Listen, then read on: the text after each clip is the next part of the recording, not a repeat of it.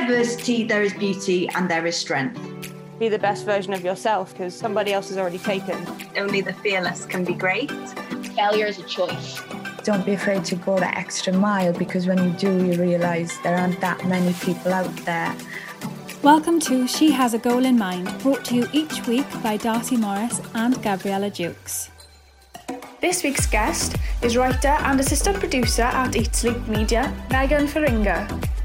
She told us what brought her to Wales all the way from USA, her love for writing and poetry, and how she became such a big Welsh football fan. We hope you enjoy listening, and don't forget to like, subscribe and follow us on social media at A Goal in Mind Podcast.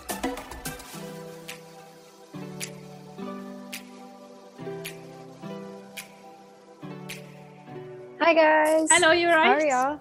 Yeah, I'm good. How are you guys? Yeah, really good, thank you. But honestly, thank you so much for joining us on the podcast. We really appreciate it. Yeah, no problem. I'm excited to figure out exactly what my goal in mind is. This is exciting. I'm gonna go on like a personal venture with you guys. This is good. It's like real time. Sounds good. Yeah, hopefully you do. Yeah. Well, first things first. Probably our listeners can tell about now that you've got an American accent. Yes, I do. So you're not from Wales, but you work as a production assistant for Eat Sleep Media, which are based in Cardiff. Mm-hmm.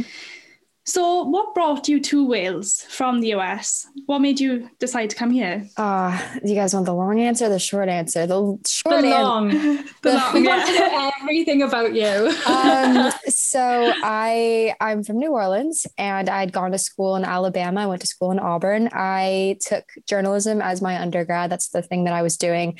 But by my senior year, my last year in uni, I had absolutely no idea what I was doing. I had no clue. I had a few job offers in a few places, a couple in New York. But I was going to have to take out a loan essentially to live there, which I just didn't really want to do. It came to about the halfway point in my senior year, and I decided that I was going to go hiking with my triplet sister, and I was going to take her up to North Georgia. I was going to be great. I was going to be the hiking guide. And I got us so horribly lost that we were 12 miles off the beaten path and ended up on another highway. It was awful. And I realized that it was kind of a manifestation of where my life was headed, in the sense that I had no idea what I was doing, both in the woods and in my own life. So I had a mental breakdown in the woods, had no idea. I was like, I don't know what to do. And my sister was applying for a Fulbright in Cardiff, and she said, why don't you apply with me? And I was like, yeah, that sounds all right. So she got us back home, back to like the car, and then literally got me to Cardiff. We got home, I applied, got in. She ended up not coming to Cardiff because she got another incredible offer at another university back in the States. So she ended up taking that. And yeah, about a few months later, I'd hopped on a plane. I sat next to a wonderful Welsh man named Di. He was a big burly man with red hair, but no hair on the top, only hair on his beard, lots of tattoos on his legs. And he shared me a lot of stuff about Welsh folk music and taught me who Gareth Bale was, which was very cool. That sounds incredible. So interesting. Yeah. Yeah, it was it's a story and a half in itself, and there's so many other details there. But yeah, essentially that is what led me to Cardiff. And I really had no idea what I was going to do. I knew journalism was going to be the master's degree that I was pursuing, but I could not tell you what was going to happen within the year. I was hoping that Cardiff would give me an answer, like, okay, this is what you're going to do with your life. So it's done it. It's definitely unraveled in a way I never expected it to. So. But it sounds like you made a good choice for yourself anyway. How long have you actually been in Cardiff? So now it would be about, we're getting on to 2 years. So I moved here September 2019, did the master's, obviously midway through the master's, the pandemic hit. So I stayed in Cardiff until about October 2020. And that's when the second wave was kind of getting really horrible. I hadn't seen my family in so long. Mm-hmm. So I figured, right, I'll go back to the States. And then I got a job offer to come back to Cardiff towards the end of December. So I moved back in the middle of a pandemic, which I don't recommend to anyone. If you have that desire to move countries, just don't do it during a pandemic. It's quite difficult. Yeah, that sounds like a hell of a journey for you, but you're doing so well, and you with the Eat Sleep Media, and you're a massive fan now of Welsh football, of the Swans. So tell us about that. How did you become such a big fan? I will be honest, I hated football before I moved to this country. I absolutely despised it. It was more of like a jealousy, like, when you when you're like very jealous of someone's boyfriend, you're like, oh, I hate that person, but really you want them. That was my relationship with football. So my triplet brother, was an absolute beast on the pitch. If he could have been like a reincarnated Messi, he could have. He's just a little bit too short and weak. So unfortunate. But yeah, so he was absolutely incredible. We both tried out for the under-7s team at my local club. I was not accepted. My brother was. So immediately I was like, okay, I don't like the sport. And as I grew up, I became my brother's de facto goalie, and he would just pound me with shots all day long. I would have a baseball helmet on. I'd have oven mitts. I'd wrap pillows around myself just to try to like not get bruised up. So football to me was an extremely hurtful, bruising thing, and I did not appreciate it very much. But I moved to Cardiff, and a friend of mine was a huge Swansea fan, and I just kind of like the idea of there being a little bit of an underdog there. And then I went to the Wales-Hungary Euro 2020 qualifier. That was kind of the final deciding moment. Aaron Ramsey scored a brace, and I just ate up the entire event. It was incredible. I had full grown men crying next to me as the anthem was going on.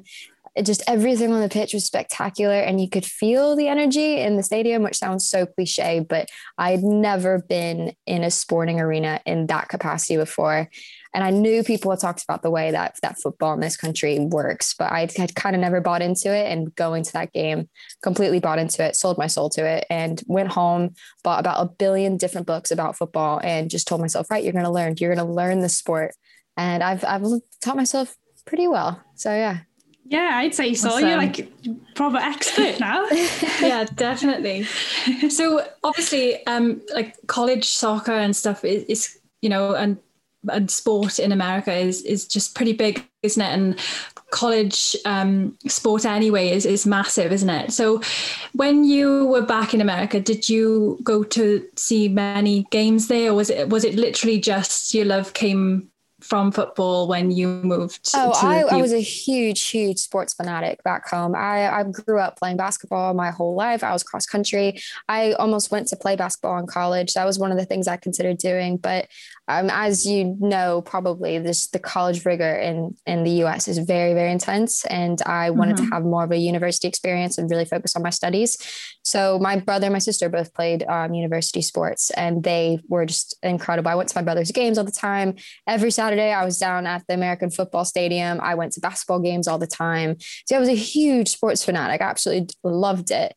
But soccer or football was not the sport. It was just not what I'd go to baseball games, and I was like, I'm not going to go to the soccer game.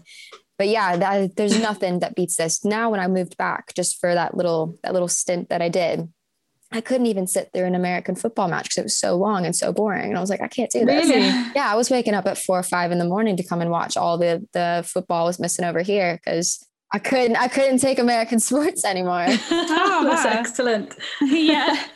So you've been converted then you're like a Welsh, basically honorary Welsh woman now. I really am. Even like some Mother's Day just passed in the States, and it took me about the full 24 hours before I realized, oh shoot, that's my family. Like that's my Mother's Day.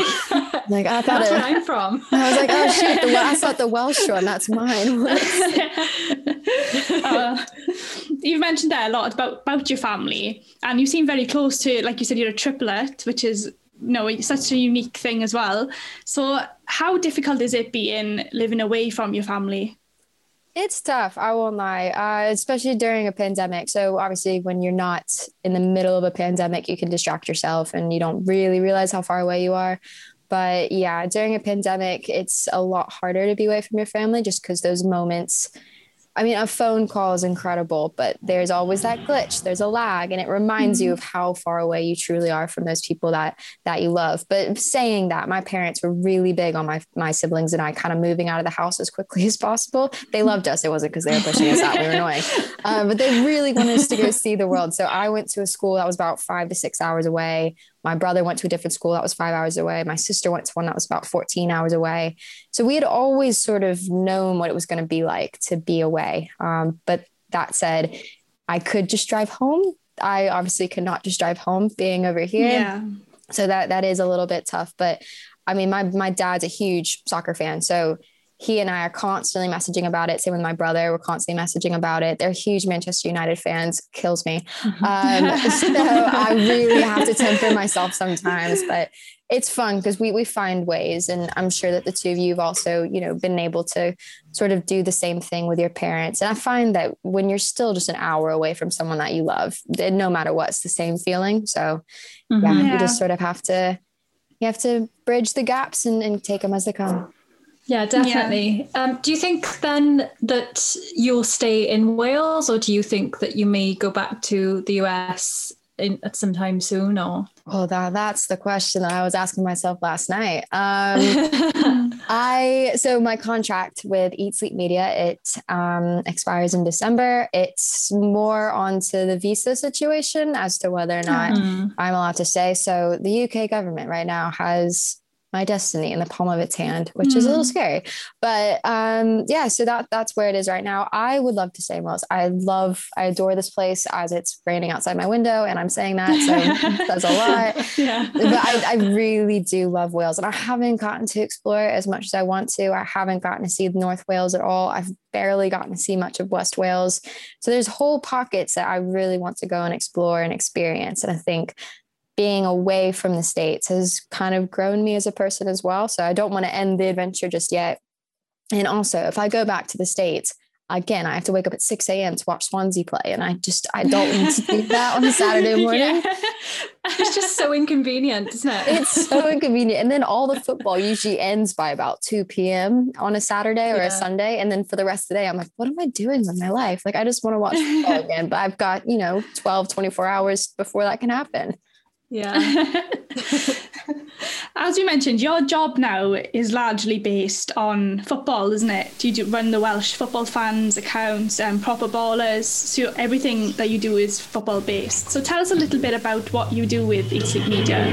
What is a day-to-day like for you? So the day-to-day depends. Like you said, I do Welsh football fans. So I'm a content producer. So I'm making, it could be anything from social media videos to clips to longer form videos to all the articles that you see come out. Usually most of those are going to be by me. We try to engage with people on social media. Same with Ballers. We try to interview some people and get videos out. But then that said, I do a ton of stuff that's not related to football at all. So I do work with Sports Wales. I do a lot of presenting. I do kind of records and video snippets and edits and things like that throughout the week to try to push out to some of our other projects. It's a lot. It's a lot of different sort of fun pieces. So no one day is ever the same. And a lot of times it's not a 9 to 5. So if I do get a day where it's 9 to 5, it feels strange. So yeah, normally it's a lot of different projects constantly going on, lots of juggling, but the constants are always Welsh football fans. I'm always producing some sort of content for them. We have our live show every Thursday and we try to get guests on. So this week we'll have a couple of the bands that did the song for the Euros this summer. So they'll come on, we'll talk to them. And usually I'm cutting up some videos from that interview and putting them out the next week. So there's those constants. But for the other aspects, I wake up in the morning and it's just kind of like, wow, here's what you get to do today. And I'm like, yeah, sounds great. And then I try to balance it all like, I don't know, a circus clown. I've actually seen some of the content you created for Welsh football fans, such as the match reports and stuff like that. And I just think that your writing is incredible and you seem very creative. So would you say that's one of your strengths? Yeah, I'd say ever since I was a kid, I wanted to be a writer. When I was 7, I wrote a book. It wasn't very good. I don't recommend that you go find it. I'm pretty sure my mom kept it somewhere. But I wrote a book and I told my parents, I was like, I'm going to be a writer when I grow up. And both of them rolled their eyes and said, you're going to be a doctor. And that is that. And I said, no. And I did throughout university. I said, I'm not going to do it. My parents were livid with me because they did not want me going down this journalism route. But I love writing. It's always my thing. I never imagined I'd go into sports writing, but it is such a creative avenue. It's so much fun. And I think a lot of people nowadays are starting to really enjoy longer form pieces, and it's kind of going against the grain of what so many people are kind of dismissing as our generation, saying, oh no, people only want really tiny content. They can only like fathom so much at a time. Like they can't sit there and read something for that long. But I really do think that we're kind of just not destroying the narrative, but kind of tapering with it a little bit and saying, no, that's not really true. People can read really long, fun pieces if it's enjoyable. So that's kind of where my heart lies, is in that section. But again, you can't just be a writer in today's day. You have to do a variety of different things. And I'm learning that quickly. So, yeah. No, you are definitely such a talented writer. Darcy and I were saying before you joined the call that, how talented you are. And I love reading your pieces for Welsh football fans. And yeah, it's amazing. Thank you guys. That makes me so happy. Oh man, got my heart all fluttery. Thank you. Oh, you deserve it. But also, talking about creating content, you create content for Proper Ballers, which empowers the women's football game. So is that something that's important to you, empowering the women's sport as well? Yeah, definitely. Just because obviously I'm a woman, I come from that. And as a kid growing up, I'd been told so many times, no, you can't play that sport. Because I remember as a little girl, I wanted to play on the flag football team so badly. I think I was 8 or 9 years old. And it was an only boys team. I was like, I'm going to call my granddad because he's a lawyer and he's going to sue you. So I wrote out this whole letter to the school board saying why I should be allowed to play flag football, and sent it to the school board. The principal came over and he was like, you really can't sue the school board, or threatened to sue the school board. I was like, I just want to play this game. And I remember him just sitting there looking at me with such pity and being like, no, this is a boys' sport. And as a girl, as an 8-year-old girl, that really hits you hard, because you can either take that, sit there and say, right, that's a boys' world, this is a girls' world, there's a line there and you can't cross it, or you can fight it. So the next day I put a hat on, put my hair up, and borrowed my brother's gym clothes and went out there and said, I'm now a boy, so you have to let me play. And they did. They let me play because the coach just found it hysterical. And I played and it was fine. It was no big deal. They found out that I wasn't made of glass. They could push me on the ground and I would push them right back. And yes, and then that's just one thing. As an 8-year-old girl, you hear that. And I know there's so many girls out there who heard something like that and didn't do anything about it, or just took it in and said, right, that's my life then, that's that. So I think empowering girls at every level, especially in sport, because that's where you grow as a kid. That's when you learn all those little things that end up applying to your later life. You learn that in sport. So if we can do that, then that's just going to help the generations to come. Yeah, definitely. And I think that's such a crazy story that you did that. And that's amazing, standing up for yourself and just doing what you want to do and showing others that, that we should be able to do whatever we put our minds to. No one should be there to stop us. Yeah. But yeah. Yeah, it was, my parents were a little bit like ashamed. Not ashamed, but when they came to come pick me up from detention, they were like, did you really do this? And I was like, I did. Yeah, this is what I did. I mean, it could have been a lot worse. So it could have been a whole lot worse. I could have picked a fight. I mean, all I did was put a hat on. Like, it was. You were just standing up for something that you wanted to do. So exactly. So with the Euros coming up, then how will you prepare, and how important is that for you? Oh, I am so excited. So we actually had a meeting today about what we're going to do for the Euros, because it's about to be all hands on deck. So obviously we'll have, articles coming out left and right, because Paige will have all of his different, reports and stuff coming out, and we'll have interviews with some of the players. But I really love getting inside the fan aspects of things and getting inside families and things like that, because one of the coolest thing about Welsh football is how sort of tied the fans and the players and that atmosphere is. So I've sort of gotten in contact with a few players' families, a few pretty intense fans, if you want to call them that. And I'm hoping to sort of get some more fun pieces out there and really show sort of the love and the respect that people have for this team, because especially with it being like this second time to kind of do something, and we can definitely qualify in this group. I think there's not a problem of us getting out of this group stage if we play our cards right. And I mean, Italy's a big fish. It's a very, very big, scary fish. But I do think that we can beat them. But yeah, so for content wise, it's going to be a lot of articles, lots of video. We're thinking about doing some really fun stuff around kind of incorporating the fans into it, because a lot of people aren't going to be able to go to the games. They're not going to be able to go to Baku. I really don't think people are going to be allowed into Italy. So it's going to be lots of videoing with fans watching the game, lots of interaction in that kind of way, and making people feel like they're still a part of the Red Wall, even if we can't technically be in that.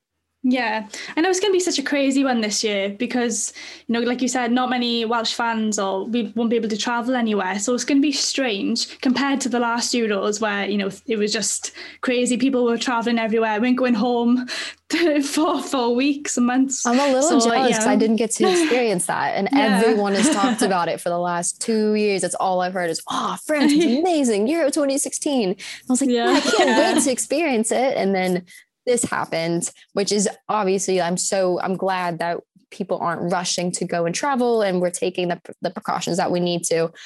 But it is a little bit of a punch to the gut when I have to find out that I'm just going to stay in Cardiff for these days. When it comes to sporting events, just kind of, it puts a dampener on things, doesn't it? But let's just be happy that fans are starting to come back. That's going ahead as well.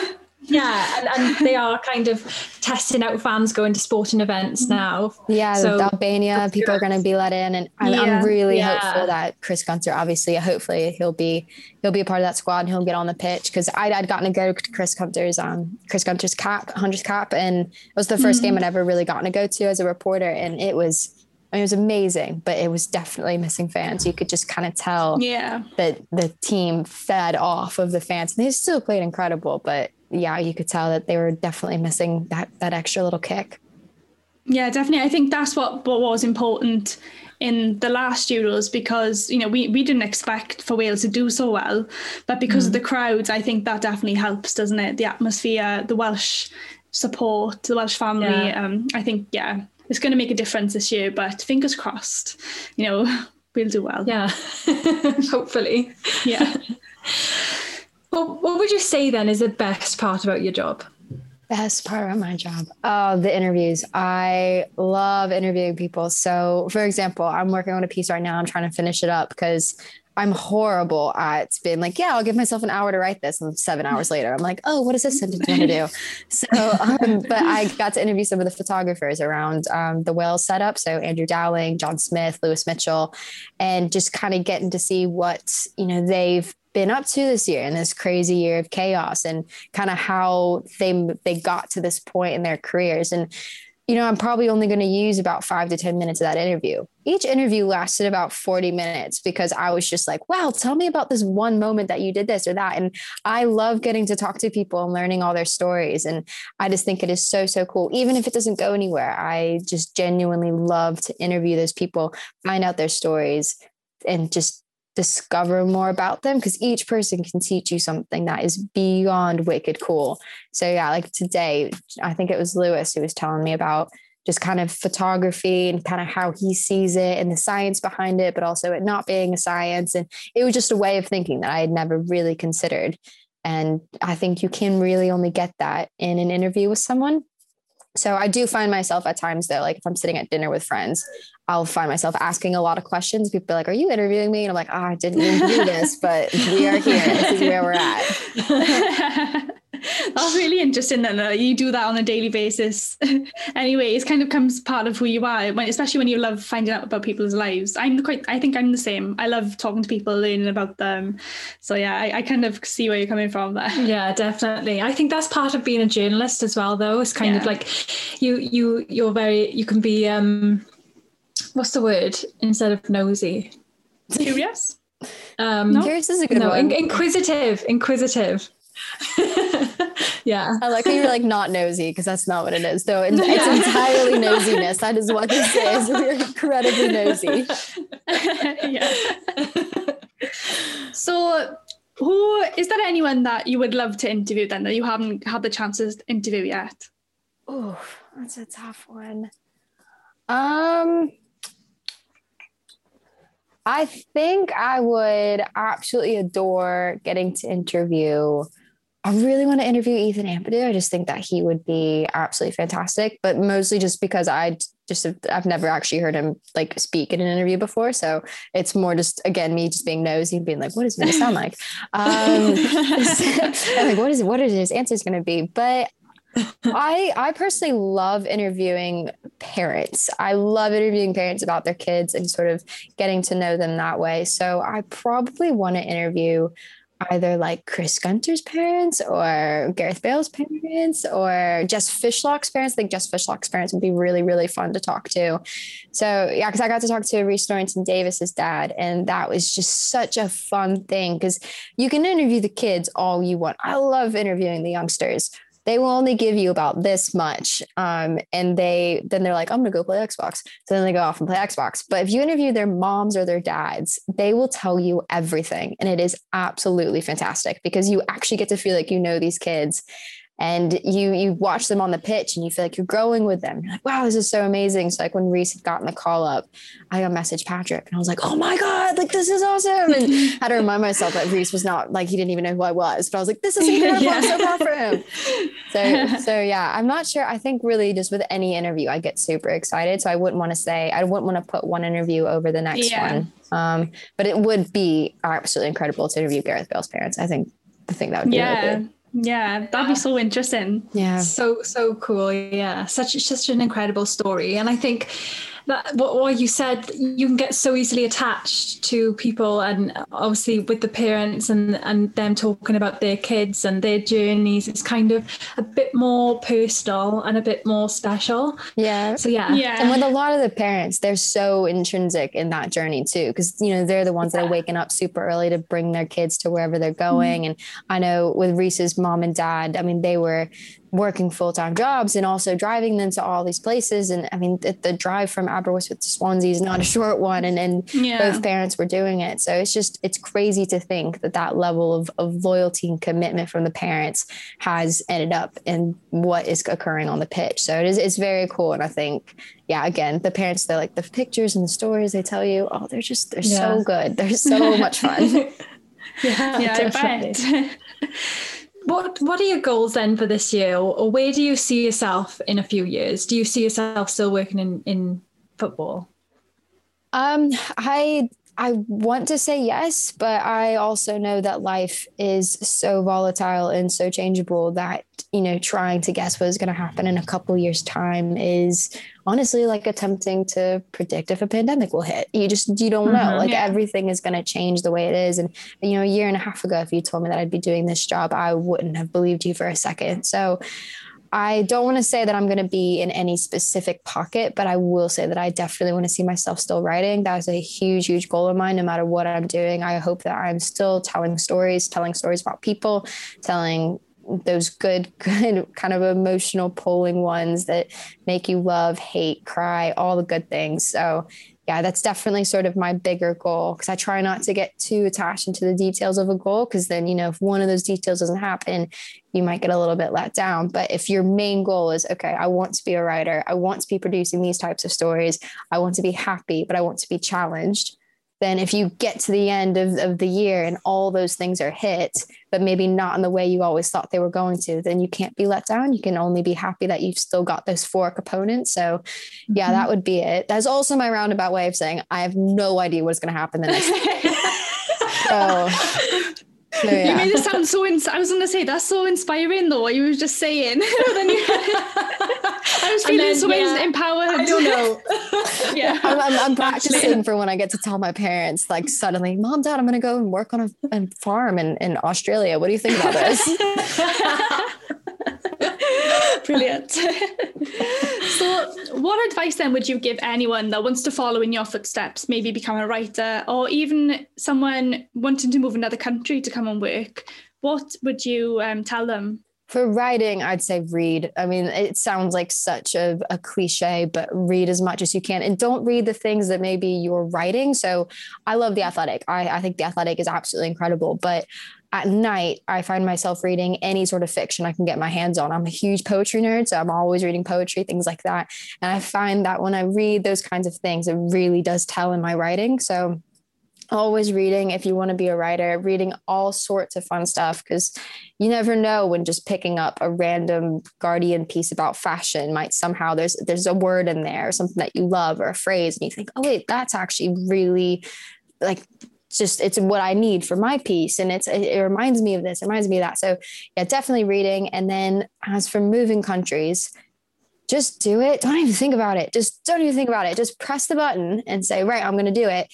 And then afterwards realize the repercussions of your decision and realize you cannot back out. So because you cannot back out, you have to do it. And then you can't say no. So that's usually how I go about doing my life, is if I don't know whether or not I really want to do something, it's usually kind of a flip a coin sort of thing. It's just you either do it or you don't. And if you do it, then you have to do it. So I find that with like all sorts of things. I was a very introverted kid. I would hide behind my mom's leg and stuff.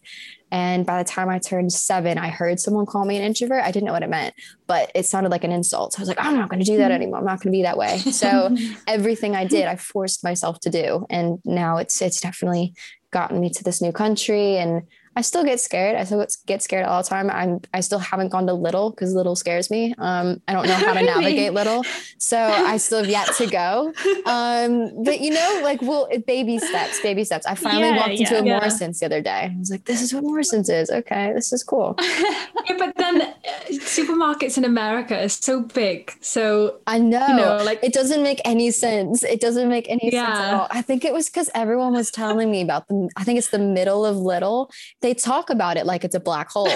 So it really scares me, because I'm one of those people who stays on the outsides when they go to the supermarket, because they're like, okay, you can't get sucked in if you're on the outsides. But the moment I get sucked into one of the chip aisles, I'm done. It's like 2.5 hours later, I'm walking out. I've got popcorn like stuffed down my bra. It's horrible. Yeah. The thing I don't get with American supermarkets though, is you can walk in and buy a gun, but you can't buy alcohol. So it's kind of like, yeah, no, we're a country of conundrums, very proudly so. There are a lot of things that don't make any sense in the country that I come from, and I learned that very quickly when I went back last fall, because I just so many things. I forgot how big America is. A lot of our houses, just everything we own seems to be, just giant. So that was very strange. The cars were bigger. I couldn't. Just being on the wrong side of the road was weird again.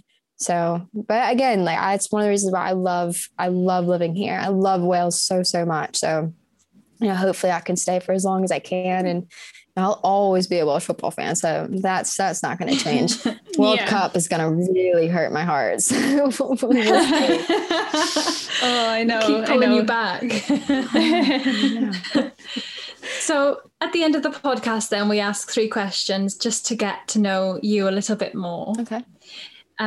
So the first question is, can you tell us something unique about yourself not many other people would know? Oh, not many people would know. It's a tough one. I guess that I hunt and I fish. That's something that I've always grown up doing. Yeah. So, my we're from the South. So my family's always a big hunting and fishing family. And normally people wouldn't know that, because when I've been in Cardiff, I've been very vegan. So it's a very different sort of thing, but,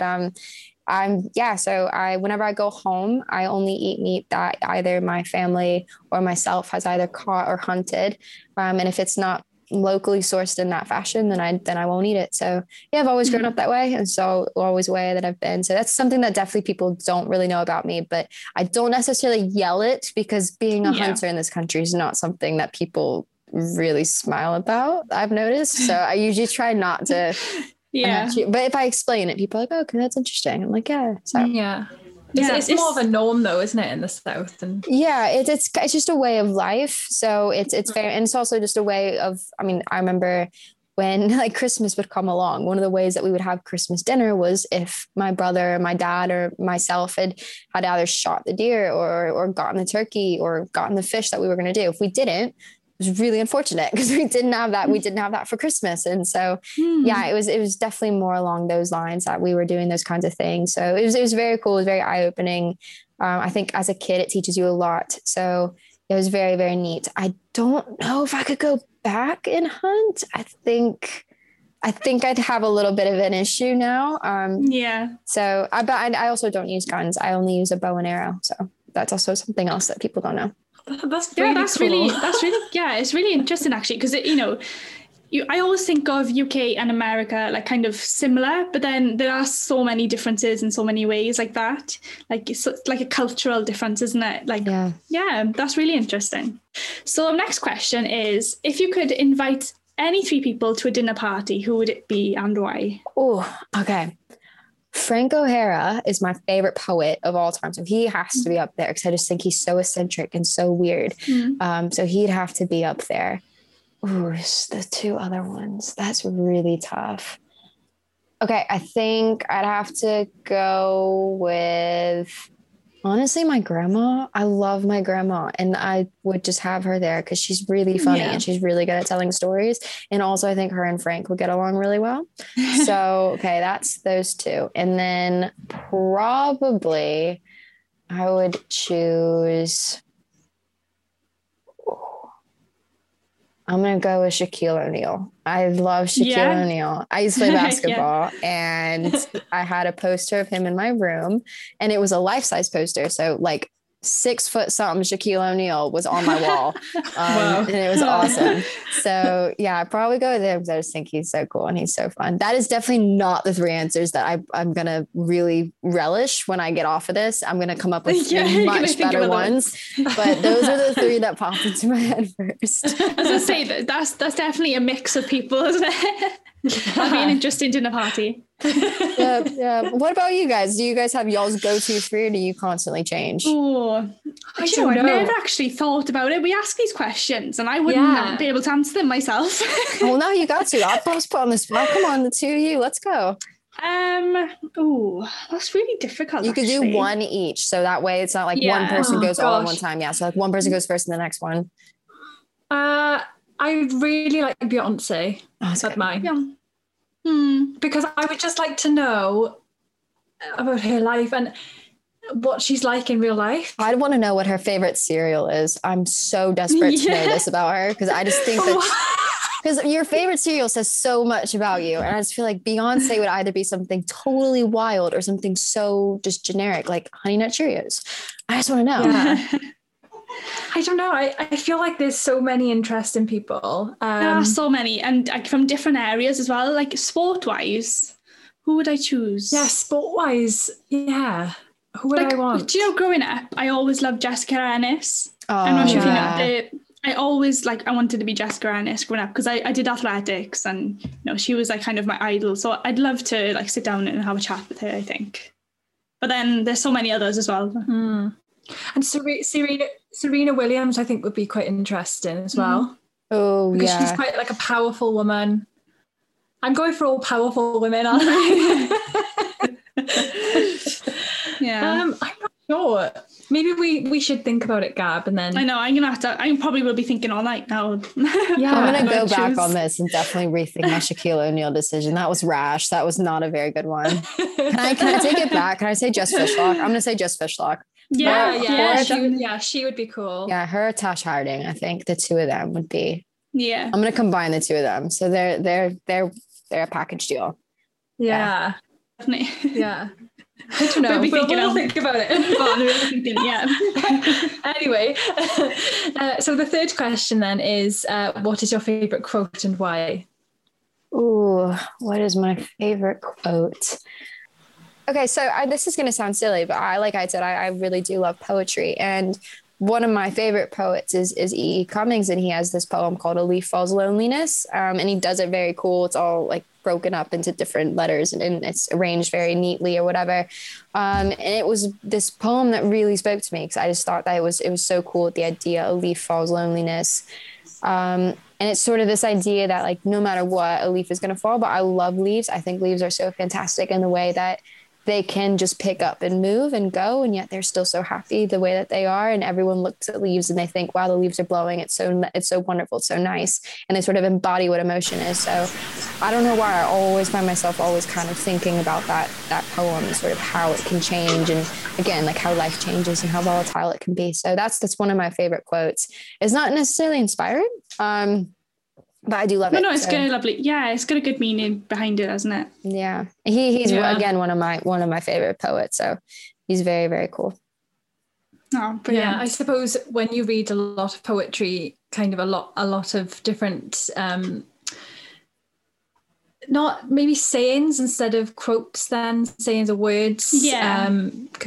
They resonate with you, don't they, when you read poetry? So yeah. I expect probably you have a lot in your head you can't really think about right now, but that's so interesting. Yeah. There's a couple, and E. Cummings he's brilliant, but he's very hard to quote because of the way he writes his stuff. So, and Frank O'Hara is just an absolute maniac on the page. So I couldn't quote him because it wouldn't make any sense if you just like took one snippet out.